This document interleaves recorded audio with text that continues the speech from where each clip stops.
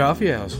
Yes, my voice is still subpar. Sorry about that. This is one of those glorious days where I am granted the privilege of being able to discuss some of the most enjoyable ideas from the most important human being to have ever graced the species with his presence. So this is Nietzsche's first book, Friedrich Nietzsche's first book, The Birth of Tragedy. It was published in 1872 initially, when he was just 28. Subtitle, Out of the Spirit of Music. I know they changed that at some point, but I can't remember what the other title was. But the point, he says in a letter that we will get to, is to look at science from the perspective of the artist, but to look at art from the perspective of life. So this one, as in with all of Nietzsche's books, is going to be difficult. It's difficult to talk about, and I love how organic this kind of process is, and we're going to have to revisit a number of the books that we've already covered to make sure we grind down on some of these ideas. But as always, we will have a look at the contents of the book, then we're going to do an analysis, we're going to talk about the pros and cons of the book, and then we're going to discuss some big picture ideas to wrap it into a grander understanding of the world. So, without further ado, this is The Birth of Tragedy by Friedrich Nietzsche, the contents. So it's kind of a scientific study of aesthetics. He makes this distinction between Dionysian and Apollonian art. So Dionysian is kind of disordered in a general sense, and Apollonian is kind of ordered. And you'll see how he criticizes Socrates later for being ordered in a kind of stultifying way. Dionysian is also kind of musical, whereas Apollonian is visual. And these things are in conflict with each other. One thing he'll talk about, I don't know how to express the glee that I have talking about this kind of stuff. I'm trying to tamp it down, but it's going to be difficult to stay within the lines, when trying to color this picture. But anyway, so you have these things in conflict with each other, and he'll talk about it later how when you add visuals and words to music, it's a denigration of it. So there are some things, I'm just going to say some phrases that I pulled out of it, and we're not going to discuss them at all, okay? We're just going to do that. And then we're going to go to other stuff that we can actually discuss. So he references Lucretius at one point, the poet, and talks about how a poet's work is writing down dreams. And that there is a point where a person can become no longer an artist, but he has become a work of art. Every artist is an imitator of nature or gods, and the only acceptable theodicy is the gods live the life of men. Okay, now moving on from those that I just had to throw in there for no reason. So music is the will, is kind of the idea that he goes with here. It doesn't need images or words. It's a kind of instant metaphor that hits you directly. But art itself, as an idea, is a construct that makes life livable. He goes through this whole process of talking about how there's this realization and this disgust of the absurdity of life. That at its center, it is absurd. So you have this edifice that's built around it. That's what art is. It's a construct that makes life livable for people who have that realization, which is what everybody should have at some point, the central absurdity of everything. But you need art to use as something to stand on or hold on to when you're in the abyss of the absurdity. So like I said, he criticizes Socrates, he brings up Sophocles and Euripides as well, cites the moment that the dying Socrates became the new symbol for Greek youth, and how Socrates undermined the Dionysian art form and called for the age of Socratic man to be over. He says the age of Socratic man is over, and that men now have to dare to be tragic men. They have to arm themselves for hard battle in this vein. It's only from the Greeks that we can learn what such an awakening of tragedy can mean. So the whole arc of this thing is that there was this conflict between the Dionysian art and the Apollonian art, and you have this kind of dialectic that occurs in this conflict, and the result is Greek tragedy, which is a combination of the two. But so importantly, you have this kind of immediate relationship, unmediated relationship with music that you don't have with other forms of art. It doesn't have any help from words or images. Music is the heart chamber of the world's will. And something that's it's such an interesting idea that he brings up here is that man without myth is eternally hungry. That's why you have this dissatisfied modern culture. And he called this out 30 years before the 20th century. But he said that nothing would satisfy, that you have this loss of the mythic homeland. But the only value is to the extent that you can stamp something with the mark of the eternal. It's the mark of the eternal that makes something valuable. And that was something that was being taken away. He says there's this decisive secularization. And of course, this is after the French Revolution, and it's in the midst of the Franco-Prussian War, and So he's seeing all these things happening around him, but he's calling ahead of time the entire 20th century. And it was Greek art and tragedy that were there to check the destruction of myth. Myth was the thing that is completely necessary for people to be able to function. He calls music and tragic myth Dionysian. So finally, as kind of a wrap-up, Nietzsche, he argues that the tragedy of ancient Greece was the highest form of art due to its mixture of both Apollonian and Dionysian elements into the one seamless whole, which allows the spectator to experience the full spectrum of the human condition. Then, in a twist, he writes a letter wherein he trashes this entire book.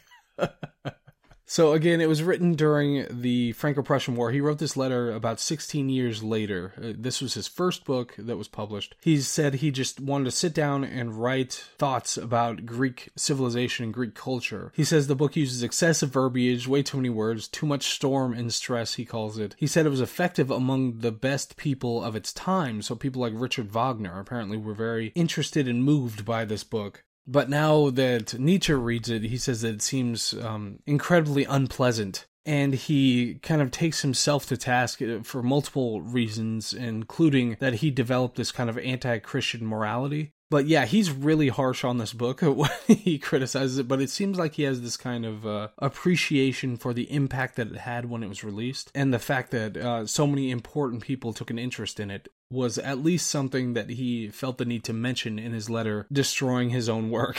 So on to the analysis. I think there's this excerpt that I wanted to read. Oh, this is from his letter, I think. But extremely self-confident and thus dispensing with evidence, even distrustful of the relevance of evidence. Like a book for the initiated, like music for those baptized with music, those who are bound together from the start in secret and esoteric aesthetic experiences as a secret sign, recognized among blood relations in artibus, or in the arts is what that means, artibus, in the arts. So he's calling into question there his commitment to evidence and suggests the book is for those who are already initiated rather than a kind of argument for something, or a means to kind of convince readers of something. So the idea density is off the charts. I mean, there's so many interesting things that come up in this, and it feels like a disservice to just call anything interesting, to be honest. But it's difficult to have a full discussion about. There are branching analyses for each point that he makes that we could go on for hours for each one, so it's difficult to do anything here. So the idea of music as an instant metaphor, it's something that hits you directly. It's the representation of the will of life, and the concomitant denigration of the logos, which could be a deliberate anti-Christian idea, because so much of Christianity and religions in general are built on the logos. But all of that, everything about music, I mean, it's something that I've been so interested in, to the point that I've started looking into producing music, just as a means to better understand the rhythms that you go through when you're trying to communicate. But everything around this idea of music, I love, and I also hate, because I think, and I've thought for so long, that words are the necessary means and most important means of communicating with people. But he has some kind of a point, and we all know that he has some kind of a point when he talks about how vital and meaningful music is. And we've talked about it before, that there could be some, did I bring this up before? It's a theory that I've had for a while, is that the importance or the appeal of music could have something to do with just the most efficient way for bodied persons to be able to use their bodies. So, the perfect rhythm, in a run or in a heartbeat or something like that. You find it that this is the best possible, most efficient way to be able to use these resources. So if you have that as kind of an underlying structure, then it makes sense that you'd find something appealing like music that is about rhythm, that is about the proper timing of things. So anyway, all the ideas about music and its preeminence amongst the arts and vitality as the representation of the most direct connection to the will that we could possibly have. Love it. Beautiful. And art as construct, art as this thing. Like, the most amazing thing about Nietzsche is that he's not making a value determination in the same way that we make value determinations, when it comes to the world. So he's not saying that there's some ethereal, metaphysical importance or meaning about art as a construct, or the fact that that we don't have a meaning otherwise, or there's a central absurdity to life. He's not making this value judgment on that basis. He's just saying that we need this thing. He recognizes how vital it is to have the art as a construct to hold on to when you're dangling over the abyss. He's saying we need that. That's something that has to be there, whether it confers some kind of absolute or metaphysical meaning or not. And then, of course, he has his shots at Socrates, but again, like, there's a whole thing with Nietzsche where his attitude toward things isn't the same as what other people's attitude toward things is. It's not as though Nietzsche is raising and destroying and salting the earth when it comes to Socrates. He has this kind of dual understanding of the way that all of these things work as he goes through them. But the ultimate point is that the Greek tragedies embody it all. They have both the Dionysian and the Apollonian understanding of art built into one, and those are the things, the mythology, all the myths that we have lost, especially currently. Those are the things that we need. We can't lose those myths. Those are the things that are necessary for us to keep going. So when it comes to the quality, I'll read it 5 more times and then I'll get back to you. Nietzsche has problems with it, but he has problems with it in the way that is much more complex than somebody else might have problems with it. It's much different from, say, a science fiction writer or something like that going to their first book and be like, oh, this was stupid, or I should have done this better. There's a whole different relationship of Nietzsche to reality and archetype and art and argument and all those things, any other A word I can think of. It's very different from the way that mere mortals have these associations with these things. So anyway, on to the big picture stuff. We're kind of in the midst of trying to understand what art means in a broader sense. What it does, how it manages the cultural decay or advancement. I mean, we have to be at a low point right now. With reality TV, I can't tell you how many people I've met in the recent past that have talked about the Real Housewives of X or Y. We have meme compilations. What do they actually do? What do they mean? Instagram, propaganda-based filmmaking, social media, Candy Crush. We have these extreme levels of manipulation of our worst instincts. And there was something I saw recently, there was some thread somewhere that was talking about minimalism in architecture and how things were changed, like benches and molding to this thing and buildings, etc. And how this minimalism where you have these kind of gray boxes and these very plain benches, when before they were very ornate and they had different colors and different textures, they evoked different things. And you wonder how much that's a reflection or also contributing to the idea that things are more black and white, that I can think of things in binaries now, where historically all the complexity and things that you'd see in a cathedral or something like that demands you to be more nuanced in your thinking and your understanding. If you see a bench and it's just a gray blob, has a couple of lines in it, and that's it, versus a bench that has ornate arms and different colors and these cascading back designs and all those kinds of things. Do those, when you see that all over the place, does it actually make you more inclined to think in more complex ways? So that's a big question. That's really a big question. But I think we are testing the edges of civilization right now, just like children do, when they have parents and they test the boundaries of what they can and can't do with parents. I think right now, as a civilization, the parents are on vacation. We were left home. We were told to, here's the money for the pizza. You can have that. You can watch this much TV. Don't have any big parties. You could have a couple of friends over here and there, play some board games. But I think we are testing those limits right now about what civilization is capable of doing, because we got to a level of comfort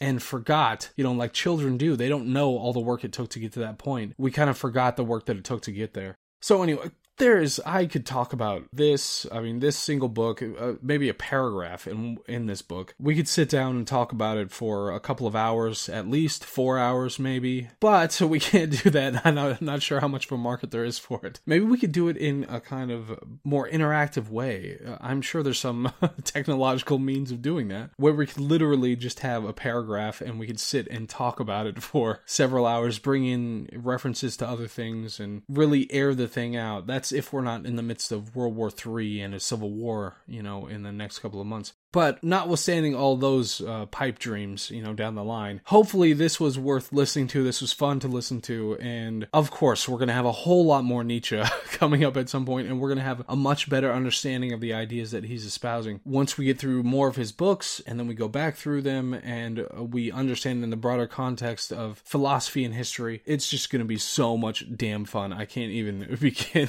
to express.